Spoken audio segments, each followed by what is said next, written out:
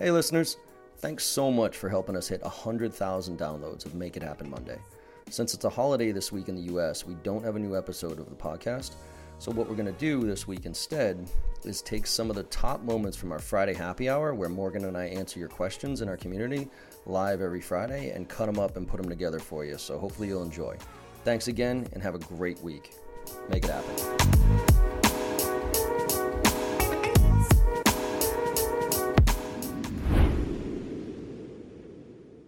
So what's your perspective on the right amount? Like I talk a lot in the training, right? Professional persistence versus annoying persistence. So what's your thoughts on that, on that level of persistence? So this question has come up a lot lately. I don't know what's going on, but I've seen this question like every other day now. I don't know what it is.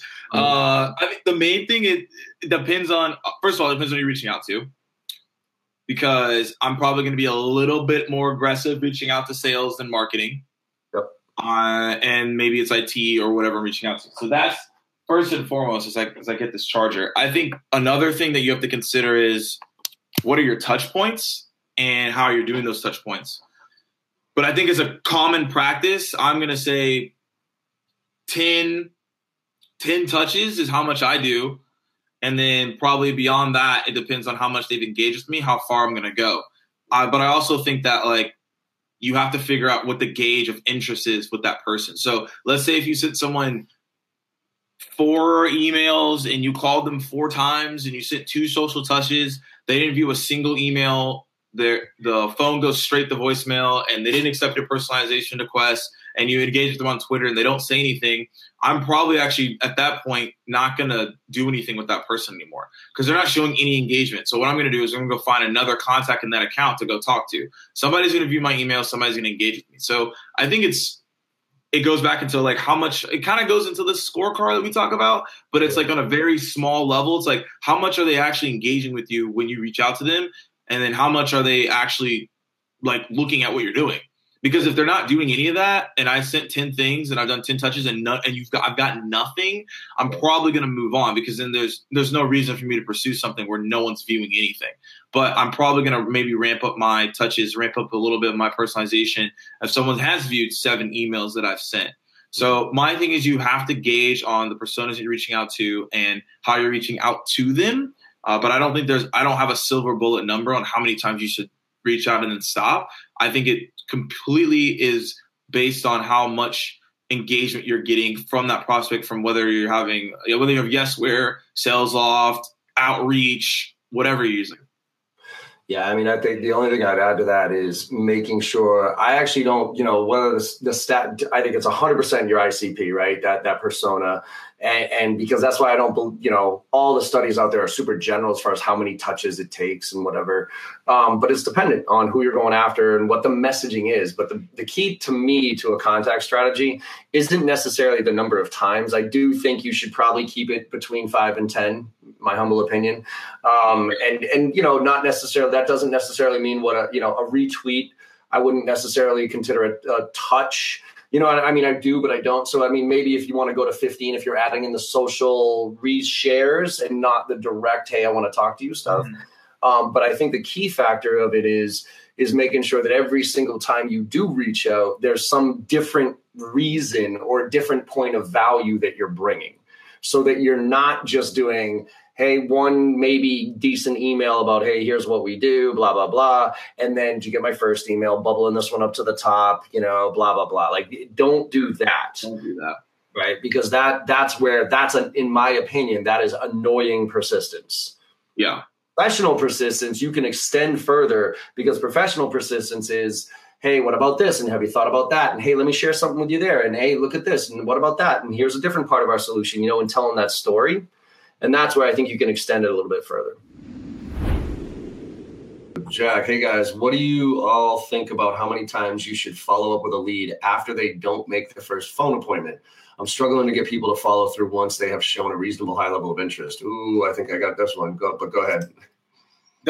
So I don't think there's a set number. I said if you go beyond 5 or 6 at that point, it's like, okay, that person's just not interested at all.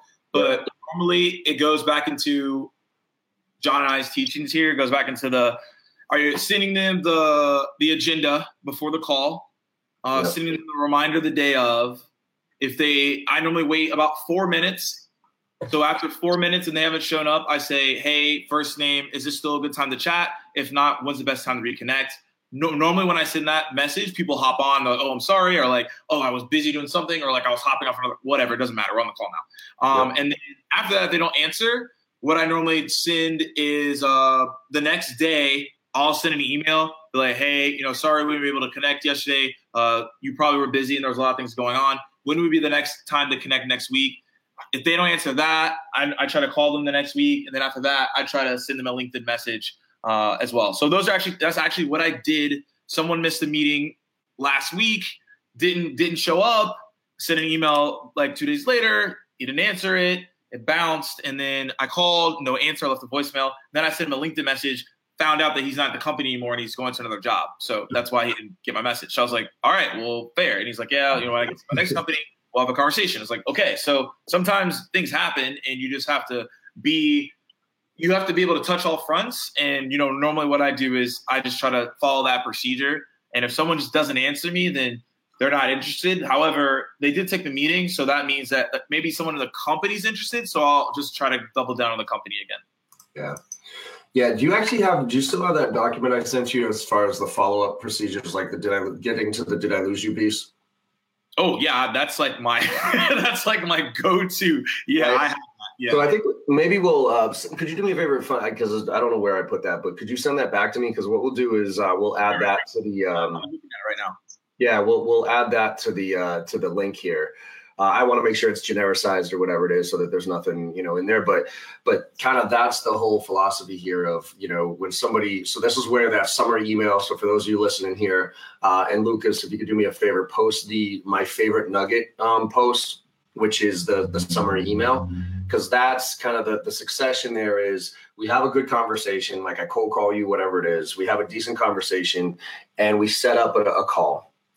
And so I summarize that call and after the call, hey, great talking to you today. Here's a few things that we talked about.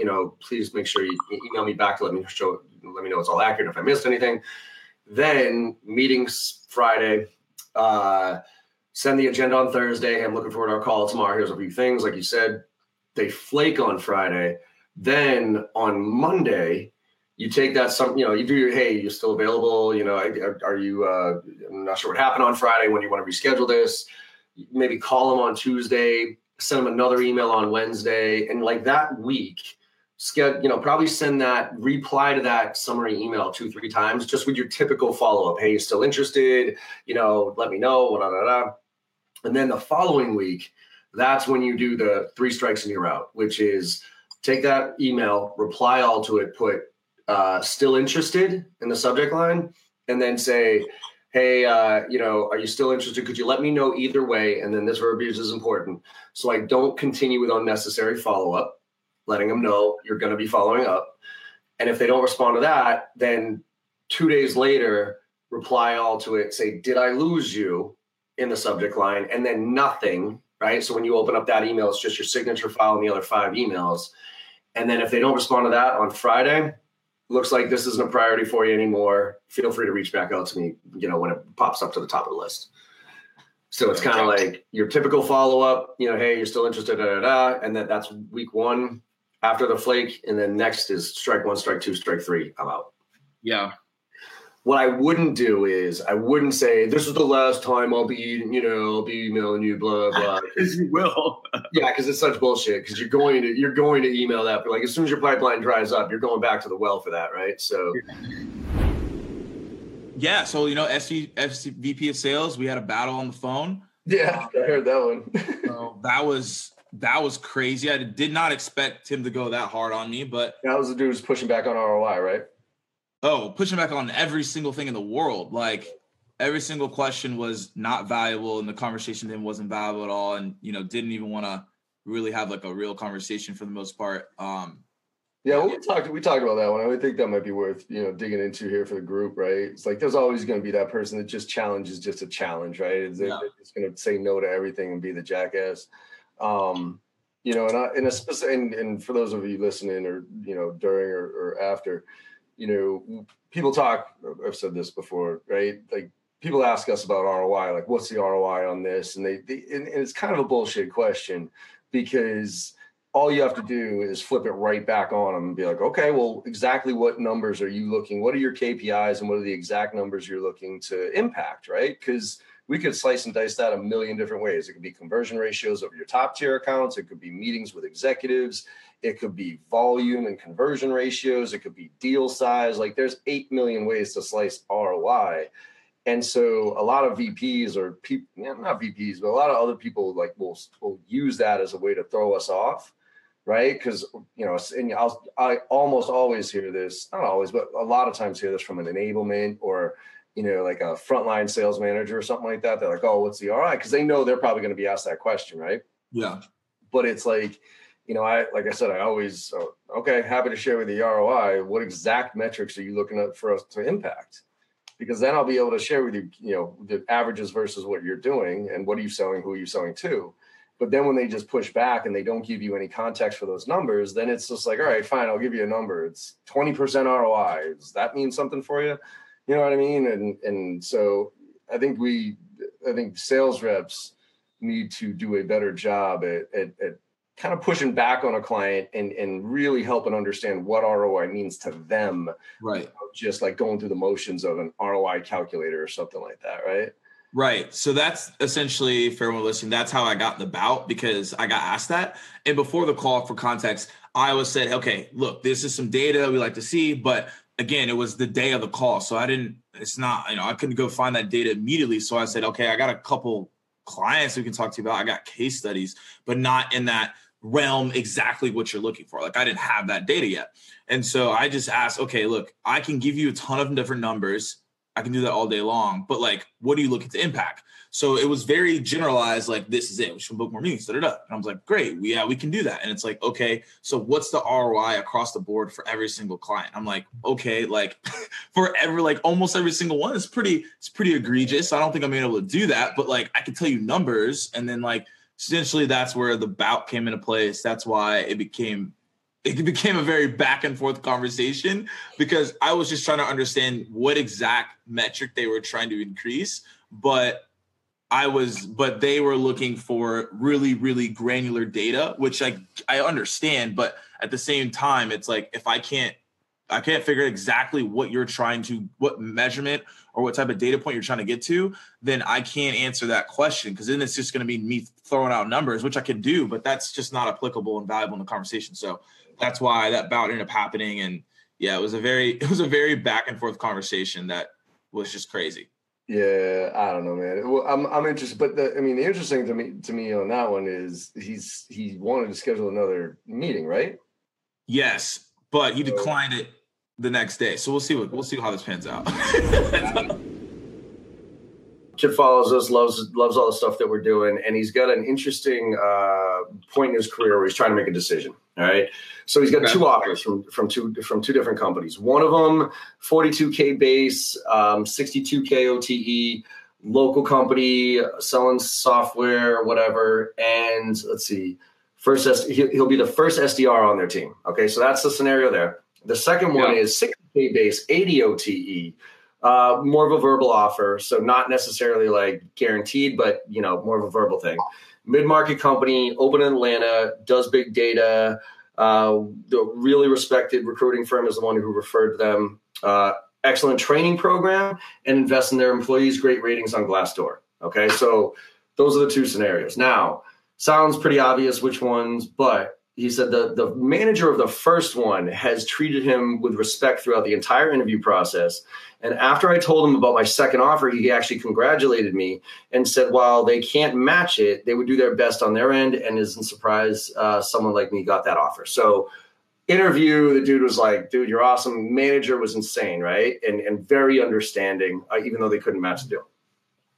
So he said, I get the feeling that I'm going to have someone who is going to fight the good fight for me and walk in, and people who have good impression regarding my background.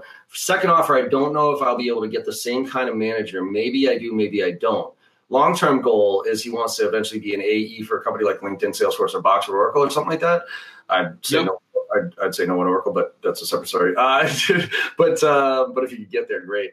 Please give me some feedback. So what are your thoughts on? He's got a small, money to me is the least indicating, as far as like, how I make my decisions. But you got a small company selling into a thing with like an awesome manager, it sounds like, who really cares, versus a little bit more of established company, higher salary, really good training, really good reviews on Glassdoor, but who knows on the manager. And everybody knows that the manager makes the difference. I mean, there's articles and articles written about people don't leave companies, they leave managers. So what are your thoughts? Like, what would you do? So I know this guy. Don't say his name. Don't say his name. I know this guy. And I've been talking to him since like he started this job process. I just responded to this email because I haven't answered. Yeah. So, but the answer to this, because I think this is a universal answer that I think everyone needs to consider, because I get asked this question a lot, and I'm probably gonna actually make a whole video on this because I get asked a ton of. Is it like, say, what type of job offer should I look at? Should I look at the money? Should I look at this? Like, what's that? And I think there's really three things that you need to look at every single time that you take a job, and no matter what you're gonna do. And money is a part of it, but it's actually not the three that I consider. Number one is what he mentioned is the manager. So, or whoever you're reporting to. The main thing is that and this is me, I only listen to people that are at where I want to be at in some capacity from a career standpoint. So those are the only people I really listen to. If someone gives me advice and they're not really where I want to be at, or they're not in the same field as me and it doesn't align, then I probably won't listen to them as much as someone who is doing exactly what I want to do. So I think you need, when you look at that, is like, number one, who are you going to be reporting to and who are you going to be spending your time with? Because if you are in a great company, but then your manager or leader is someone you don't align with, you're going to be very miserable and you're going to leave there pretty quickly. So I would consider that. Two is career trajectory or career growth. So when you do take, let's say the 42,000 career growth, right? And you're that first SDR.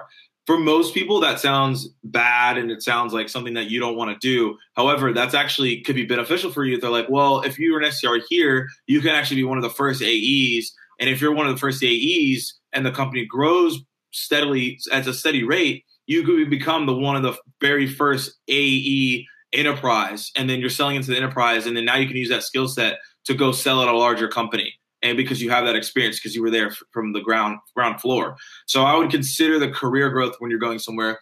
And I think also number three is you have to consider where the company is going.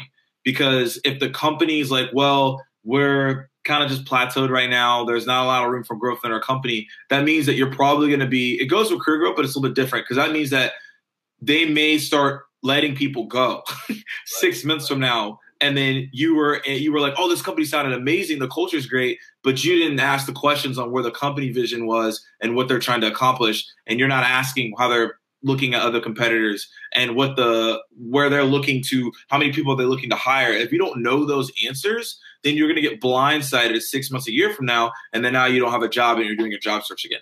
So those are three things that you have to consider. If you understand those three things, I think you're good. But I wouldn't just look at the money. My only thing that I would say in this situation is ask directly to whoever is doing the interview process or the recruiter to figure out what exactly are they doing, or not exactly what they're doing. Who exactly is the manager they can be reporting to? Maybe you can have a conversation with them. So, question from Emmanuel on voicemails. I think this was a pretty decent thread here as far as people's comments and stuff like that. It says, short question today, do you still leave voicemails? It seems that nobody has listened to them. In my follow-up email, I'm starting with, I've tried to reach you, quote, ... but not leaving voicemails anymore. What do you think? What's your thought process on voicemails? So originally I didn't like them at all. I thought they were a waste of time. I think over now, I would probably say I like them and I think they're effective. But it also really depends on where you're leaving that voicemail is what I've started to slowly realize. So if it's, so what I mean is that if you have someone's cell phone number versus their office line, right? And it seems that people don't listen to their voicemails as much as on the cell phone as maybe their office line is what I've noticed. Okay. So a lot of people have been posting like, oh, I don't listen to any voicemails on my phone anymore because they can they have the like the text option of the voicemail. Yep. So you can just like read it real quick. And so they're just like, oh, that's a sales rep. I'm not even going to listen to it.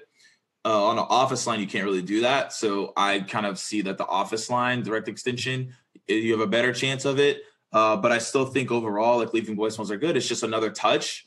And, you know, any other added touch I can do, I want to do it. So that's kind of like my thought process on that. Cool.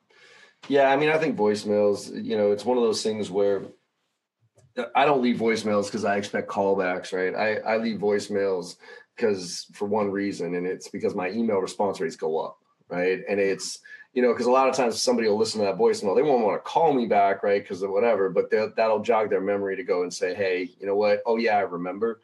And just on the off chance, I mean, I still go by this, which is, you know, when I joined Basho, Jeff Hoffman, his scenario was this. He goes, John, say there's 2 reps, right? And one rep makes 20 phone calls and leaves 20 voicemails. And so that's rep A. And then rep B makes 20 phone calls and leaves 0 voicemails. What can I absolutely 100% guarantee tomorrow? That the person with voicemails is going to get at least a reply back through email? I can't guarantee that. I can guarantee that the person that doesn't leave voicemails is never. Or nothing. Yeah. Right. So I can't. The person who leaves voicemails probably won't get a call back, but I can absolutely 100% guarantee that the person that doesn't leave voicemails won't get a call back. Right. So that's why I think it's just, why not? You're there. Why not take the extra 20, 30 seconds, as long as your voicemails are 20, 30 seconds. You know what I mean? If they're like 2 minutes, 5 minutes, yeah, don't leave those. Right. But 20, 30 seconds, leave the voicemail. As long as it's good. So it says taking over a territory from a bad rep. So the prior rep, so this is Lance. The prior rep in a couple of my territories bombed the crap out of people with emails and how they don't want to talk to me. And now they don't want to talk to me because they received so many emails prior. They know who we are and they know what we do, but don't want to have any conversations. So what is the best way to overcome this? Lots of good responses in the comments. So what's your thoughts on taking over just a scorched earth territory? Yeah, so I answered this, and I mean, there's a lot of things. And now that I think about it more, there's more thoughts that came to my head. But my answer at first was send personalized notes. That can be emails or handwritten. 2 is personalized videos to those people who just got scorched and like don't contact again, and just be like, hey, you know, this is me. I'm new in this territory. I don't know who the last guy was, the last girl was, but like, hey, here's what I want to do to provide solution to your company, and then just start that way. Or you can just ask your boss, like, hey, look, these accounts have gotten scorched. Can you pay for my travel and expenses for me to go out and meet these people so that we can like get on a common ground here? Because all these accounts have just been destroyed, and all these accounts are saying don't ever contact us again. So I think those are 3 strategies that you should do. But again, those all come back to being personalized and actually caring about what's going on. Because you putting them in another cadence that essentially is different but says the same thing, that's not going to work. Yeah. I mean, I deal with this a lot. So I actually think there's a 4th piece to this, which goes back to the personal brand building, right? Because, you know, I deal with this a lot with Salesforce and a few other clients that I work with, where, you know, Salesforce turns over their territories once every 6 months, for crying out loud. And the reps get in there, they blast out, and they're a perfect example. Like everybody's just sick of hearing from them. And so what I tell the reps is the perception of Salesforce is bad, you know, for that account. And I use Salesforce as the example, could be any account. It's the perception of the business that they're sick of. They're not sick of you. Okay. Yeah. And so you as a sales rep have to flip that around and effectively, and I know this sucks, but effectively stop selling and really focus on adding value. So, you know, the whole jab, jab, jab, right hook stuff, right, with Gary Vee, like this is where you need to get into that territory. You need to figure out what these people care about, send those personalized emails, but not necessarily send those personalized emails to say, hey, let's talk, but send them to say, hey, here's something else you should think about based on your persona. Here's a really cool article. Here's some context around it, why I think you might get value out of this to help you do your job better without even investing in us. You know what I mean? Because it kind of happened to me when I was at, well, it didn't kind of happen, it exactly happened to me when I was at Xerox. I got brought in, you know, I worked at Black & Decker and then I got hired at Xerox, and apparently I interviewed well. And so they put me in territory. Usually you kind of had to get through a 8-week sales training program, and then you got put into an apprenticeship, right, with somebody else. And then you got your territory. I got my territory day one, and it was for the government sector. And it had literally been burned to the ground. I mean, there was like 5 or 6 reps in 3 years. And so nobody trusted Xerox. And so when I came in, and luckily for me, to your point, it was face-to-face. So for me, most of because it was local government, right? So almost all of them were in one building for me, Secretary of State, Treasury, those type of things. And so I was able to go, and I would go and knock on these doors, and I figured, all right, I'll get some flips here. Let me see. And they were just basically like, yeah, pretty much piss off, kid. Like, we'll see another one of you in 3 months, right? Yeah. So I'm like, shit, okay. And this is really where I learned relationship selling, because I realized there was no way I was going to cram something down somebody's throat, right? I wasn't going to just close them on a copier because they just didn't trust us. And by the way, these were like big copier deals. Like, I'd get 1 or 2 that came up on renewal, but these were like Secretary or Treasury who was cranking out thousands and $1 million machines with Xerox, right? So all I did for 6 months was I remember going all the way up to the one Ashburton Place in Boston, and starting at the top floor and just shake hands, kiss babies all the way down, and didn't sell anything, but just tried to understand and learn about these territories and about these accounts, and give them whatever they needed at the time, but really take almost a non-sales approach. And I almost got fired. I will say this. My boss was like, who the hell, like 6 months, I didn't have anything. Like, I mean, I probably closed 1 or 2, small copier deals. Right. And my boss was like, who the hell, I thought you were some big swinging dick. I thought you were, blah, blah, blah. You're so great at sales. And first of all, who told you that? Like, I never said that. But second of all, like, shut up and let me do my fucking job, because you guys have burned this territory to the ground and you brought me in to try to fix this. So you want to cycle through another sales rep here? Fine. Fire me. Eat shit. Right. And I wouldn't recommend saying that, by the way, if you're a rep, but needless to say, I basically pushed off my boss a little bit. But then after 6 months, what I did, because I had done such due diligence and worked with the client, I had mapped out all of their copiers and all of their offices, all their click-through rates and everything like that. And I came with a plan for each one of them. And it was like this big mapped out, hey, here's how you can save money if you flip your analog to digital and all these different things. And they were, because I had built the trust for those 6 months and then came back to them with a big plan that showed them their savings and everything like that, it was just taking orders. Like, it was boom. And I remember walking into my boss's office and just dumping like 4 huge orders on his desk about 7 months in and being like, all right, fuck off. Like, I told you, you know what I mean? So I think, obviously, don't say fuck off to your boss, but I think you have to have an expectation with your manager. You never want to be the rep that complains, right? You never want to be the rep that says, "Oh, I have a shitty territory," which is why I haven't hit my targets. Yeah. I mean, even though it's true, you can't be that person. Shit happens. You know what I mean? Some people get the luck of the draw. They get a great territory. Some people get a shitty territory. I would actually rather be the rep that takes a shitty territory and turns it great than a great territory and, makes it easy on me. Yeah. Because you'll learn, right? You'll learn. So better. And then when you do get that, I hope you don't, but if you do get that bad territory, you're not going to know how to deal with it. Mm-hmm. Yeah. Because eventually you're going to get a shitty territory in your career in sales, period. So learning how to deal with that and develop relationships. But I think the key is sitting down with your manager and looking at the data, looking at the facts to say, here's 15, 20 emails that I've gotten in the past week of clients saying piss off, or looking back at the data of the past activities from the previous reps in the previous territories, and sitting down with your manager and saying, like, I'm not complaining at all. I'm excited to tackle this challenge here. That said, we need to make sure expectations are clear here, because I'm not going to be able to close stuff. Like, the likelihood of me being able to close anybody short term here is not going to be high. So here's my strategy for attacking this territory. And my goal is to get it to this point. Are we clear on that expectation? Now, if your boss doesn't care about that and just says keep sending out fucking emails and go after somebody else in the account, spam somebody else, then I'd question that boss and I'd question that company. But I think if you take that data-driven approach to it and then flip it over and stop selling and start adding value for the most part, you might be able to turn it around depending on how long you're going to be in that territory.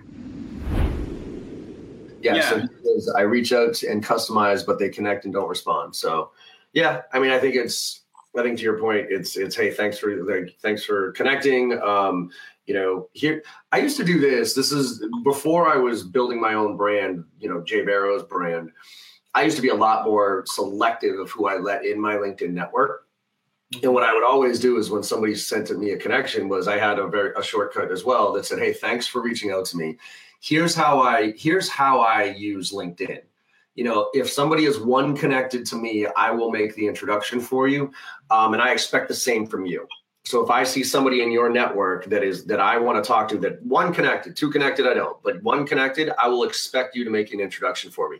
If you're willing to have that type of relationship with LinkedIn and me, then I'm happy to accept. But if you're not, I totally understand, but I'm going to respectfully decline the accept, that type of thing. So I think you might be able to take that and, massage that a little bit to the engagement. So when somebody says yes, you can kind of hit them back real quick and say, hey, thanks so much. The reason I wanted to reach out to you is because, I've connected with a few people at your organization and, blah, blah, blah, whatever. Here's one from Bob Clark. He had a good question. I like this one, which is, what's your best response to "you're too expensive"? What are your thoughts on it? Somebody's like, straight up, Morgan, you guys are way too expensive. What does too expensive mean to you? Yeah. Right. Yeah. Mine's compared to what? Yeah.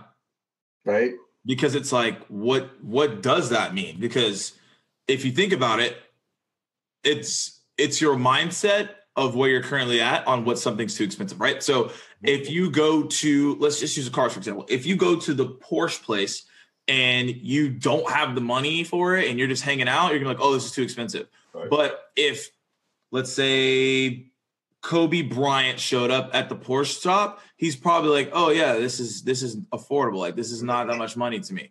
So it's a different mindset. They're looking at the same price, but it's the mindset and the expectations of that person. So I always say, like, yeah, so what does that mean? What expensive as in what way?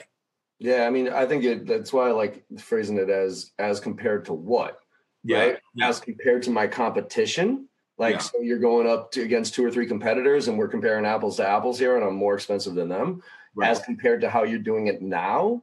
Well, obviously the way you're doing it now is probably not working for you. That's why we're having this conversation. So as compared to not doing anything, you know what I mean?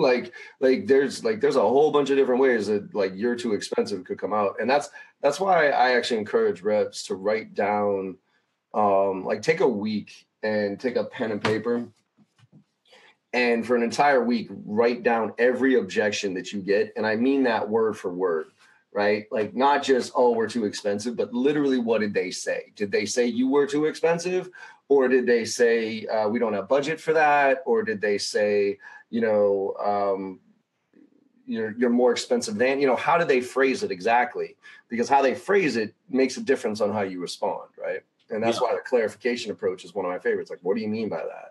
Right. One of the things, pricing, and we're kind of in that space where it's like we're a premium product, right? I mean, I wouldn't say we're ultra premium. We're not the Maserati type of stuff, but we're a legit price in our range, and I don't apologize for it, because I know the value that I bring when we do these trainings. I know the value this training does bring, right? And I can justify it based on the qualification stuff. So one of the things that I always thought was awesome was the CEO of Red Bull. This was back when like Red Bull first started up, and Red Bull was like hitting the scene, and it was the first time there was a can of something like that was like expensive. Yeah, right? Yeah. It's like $250 for a little teeny thing of Red Bull. Yeah, it's a good amount of money. Right. And so there was an interview that I forget who was doing it, but the interview, the woman was asking the CEO of Red Bull, like, why is Red Bull so expensive? She said, there's less liquid, you know what I mean? Are the ingredients more expensive? Like, why, Coke's like 50 cents and you're charging $250 for less. What are you doing? And the dude straight up said, without even apologizing, he goes, how else would you know it was a premium product? I was like, damn. I'm like, that is a great answer to that question. He's like, so he's not pricing it based on the margin. He's saying, you know what, this is a premium product and I'm going to price it as such. Yeah. And there's something about the psychology around that, giving people high quality stuff at a high price. Yeah. When people, here's an example, like you don't go into buy a Beamer or a Mercedes or something like that and get all tied up in negotiations. You know what I mean? Like, I highly doubt they ever negotiate. No, it's just, so I bought the Tesla, perfect example, right? I bought the Model X. Yeah. I didn't even talk to a sales rep. I had to go on the website and I had to choose what packages I wanted. There was no haggling. There was no, let me go talk to my manager about this shit. Tesla's like, suck it. This is how much it costs. And you bought it. And I'm like, yep. I'm like, there, you know what I mean? So I think the price, to your point, is all about perception and also what people's expectations are. Yeah. That's why I think a lot of, like, I was training Tableau today or this week. And, they have a challenge because Microsoft Power BI, like Microsoft's BI tool. Yeah. Microsoft gives it away for free. So Tableau battles that all day, every day, which is why would I pay for a BI tool when Microsoft Power BI is free and I have to pay for your shit, right? Mm-hmm. And obviously there's a lot more to Tableau stuff than, what Microsoft brings to the table for that product, right? But it's this constant thing of they have to keep battling it. And the same thing happened with LinkedIn. It was funny. LinkedIn, when I was training them a while back, their biggest competitor a while ago was LinkedIn. I mean, it still kind of is, right? But it's like before Sales Navigator and all that stuff came out, you could get probably 75 to 80% of what LinkedIn offered with just your free LinkedIn subscription. You know? Until they came out with Sales Navigator and started kind of really, that's when it was like, okay, I probably should pay for it. Yeah. But until then, and so when I was training their reps, one of the biggest objections their reps had was, John, the objection is, I already have LinkedIn. Why would I pay for it? And we kind of batted around the idea a little while and I was like, well, how many people currently pay for LinkedIn? Like, what's the corporate, how many companies and people, that type of thing, pay for LinkedIn? And he's like, they're like 30,000. We have about 30,000 customers. I'm like, well, then there's your answer. Right? Well, why would I pay if I can get it for free, why would I pay for, the premium version of this? Well, I don't know. Why do 30,000 other people buy LinkedIn? Yeah. And the point there is just to get that person to kind of pause for a second and be like, well, shit, maybe there is something more to this. You know what I mean? 30,000 people can't be stupid. Yeah. So, that's the same thing with the price. I go hard at price. As long as your value's there, I go hard on price and don't back down too much at all.